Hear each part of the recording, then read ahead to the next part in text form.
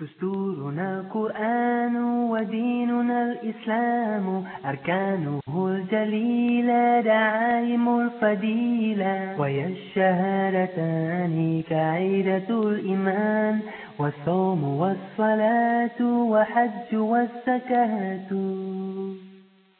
Our guide is the Quran, our religion is Islam. 5 noble pillars upholding what is birth. أعوذ بالله من الشيطان الرجيم. بسم الله الرحمن الرحيم. الحمد لله الحمد لله رب العالمين، والصلاة والسلام على رسول الله وعلى آله وأصحابه وسلم. إن الحمد لله نحمده ونستعينه ونستغفره ونعوذ بالله من شرور أنفسنا ومن سيئات أعمالنا. من يهد الله فلا مضل له ومن يضلل فلا هادي له، وأشهد أن لا إله إلا الله وأشهد أن محمدا عبده ورسوله. أما بعد، فإن أفضل الحديث كتاب الله، وخير الهدي هدي محمد صلى الله عليه وسلم، وشر الأمور محدثاتها، وكل محدثة بدعة، وكل بدعة ضلالة، وكل ضلالة في النار. أعاذنا الله وإياكم من النار. آمين.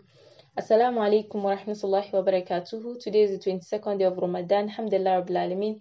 We thank the Almighty Allah for His mercy. We seek His forgiveness and ask Him to keep us steadfast on the path of righteousness. Ameen. So yesterday we mentioned the category of people that are allowed not to fast, and especially today we'll be concentrating on the menstruating woman and how to make the best use of the last 10 days. And we'll also remind ourselves again of the adhkar to say when it rains and when there's a windstorm. Alhamdulillah, the rain has been very wonderful since it started over here. I don't know about there, but since it started, it has been wonderful here. But the windstorm has been quite destructive in some places. We ask Allah subhanahu wa ta'ala in His infinite mercies to replace everything that was destroyed and lost with what is better. Ameen. Now, so have you said your morning adhkar today? If not, it's not too late. You can get to that immediately. If yes, may Allah accept it as ibadah. Ameen. So it's been raining a lot these days. Alhamdulillah Rabbil Alameen. And what do we say when it rains? A lot of us have forgotten. What do we say when it rains? We say Allahumma sayyiban nafian. Allahumma sayyiban nafian. Oh Allah, make this down for a beneficial one. And if the rain is accompanied by a windstorm, we say Allahumma inni as'aluka khayraha wa a'udhu bika min sharriha. Allahumma inni as'aluka khayraha wa a'udhu bika min sharriha. Meaning, oh Allah, I ask you for the good of it and seek refuge in you against its evil. Also, let's not forget to make dua when it's raining, as this is also one of the times when dua is accepted. May Allah accept our duas. Ameen.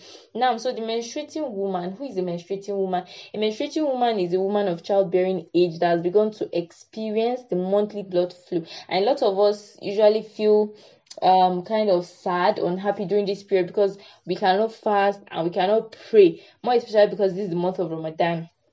And most especially because we're in the last 10 days. And a lot of Muslims are going to be engaged in more nawafil during this period. You know, they're going to be supplicating a lot in their sujood after the tashahhud, just for the taslim. I know even after the taslim, they'll still sit there remembering and glorifying Allah subhanahu wa ta'ala. And a lot of people will engage in Qiyamul Layl because we're all seeking Laylatul Qadr, the night of decree, the blessed night. We are even sometimes confused as if we can read the Quran or not. So we basically just create unnecessary paranoia for ourselves.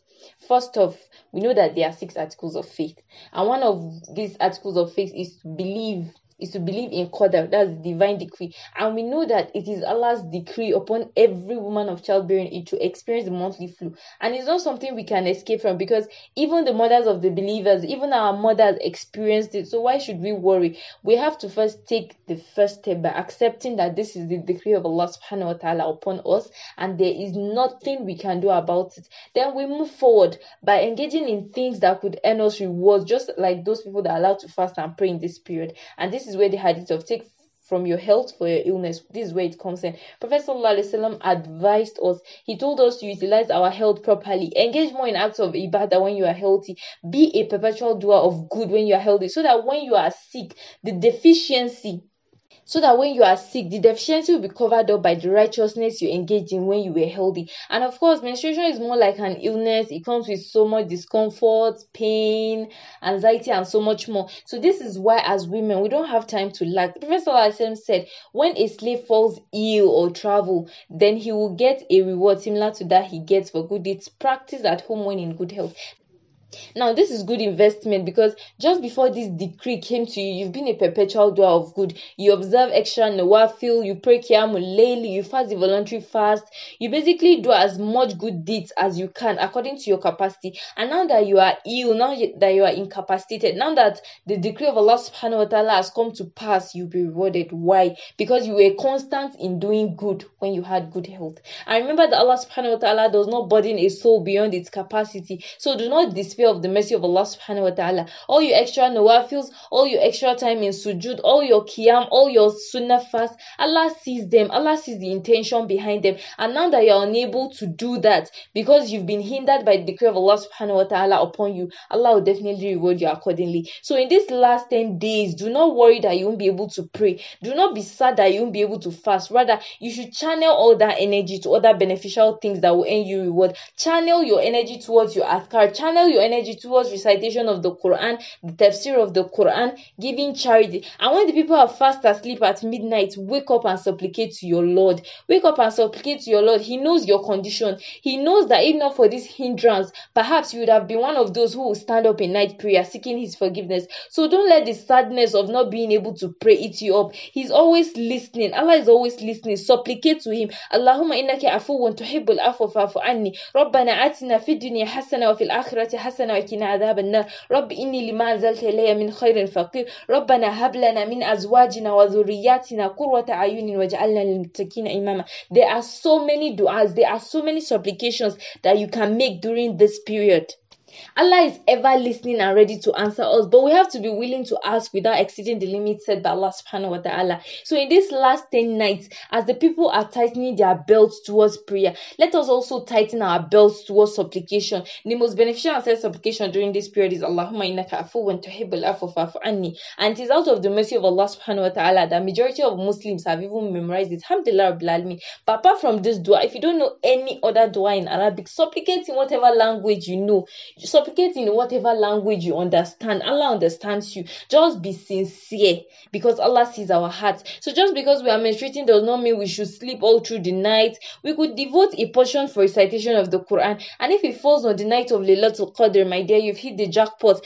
Engage in charitable acts. Help with tidying up the kitchen after iftar, help with fetching of water, give candid advice, be happy at your sister's happiness, all with the intention of earning the mercy of Allah subhanahu wa ta'ala. And if any of these charitable acts fall on the night of Laylatul Qadr, you get the reward of doing charity for over 1,000 months. So do not despair of the mercy of Allah subhanahu wa ta'ala. Rather, buckle your belt as well as seek forgiveness from Allah subhanahu wa ta'ala. Seek his pardon with sincerity, with hope and with humility. And if you've not even been a perpetual doer of good until now during the last 10 days, do not despair of the mercy of Allah subhanahu wa ta'ala. Start doing good now, no matter how little, with the intention of eventually being a consistent doer of good. Set your mind to seek forgiveness and not return to those things that pulled you away from Allah's path. Set your mind to be steadfast on the path of righteousness and go into action, because Allah says in Surah Zumar verse 53, say, O my servants who have acted extravagantly against their own souls, do not despair of the mercy of Allah. Surely Allah forgives the faults altogether. Surely He is forgiving and merciful.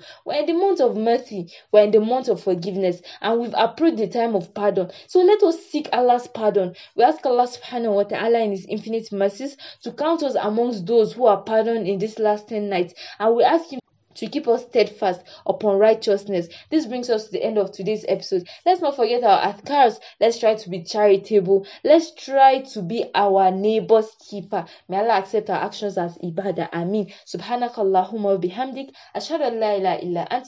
Astaghfiruka wa atubu ilayk. Assalamu alaikum wa rahmatullahi wa barakatuh. Our God is the Quran, our religion is Islam. 5 noble pillars upholding what is virtuous. To make the testimony is the base of the faith. And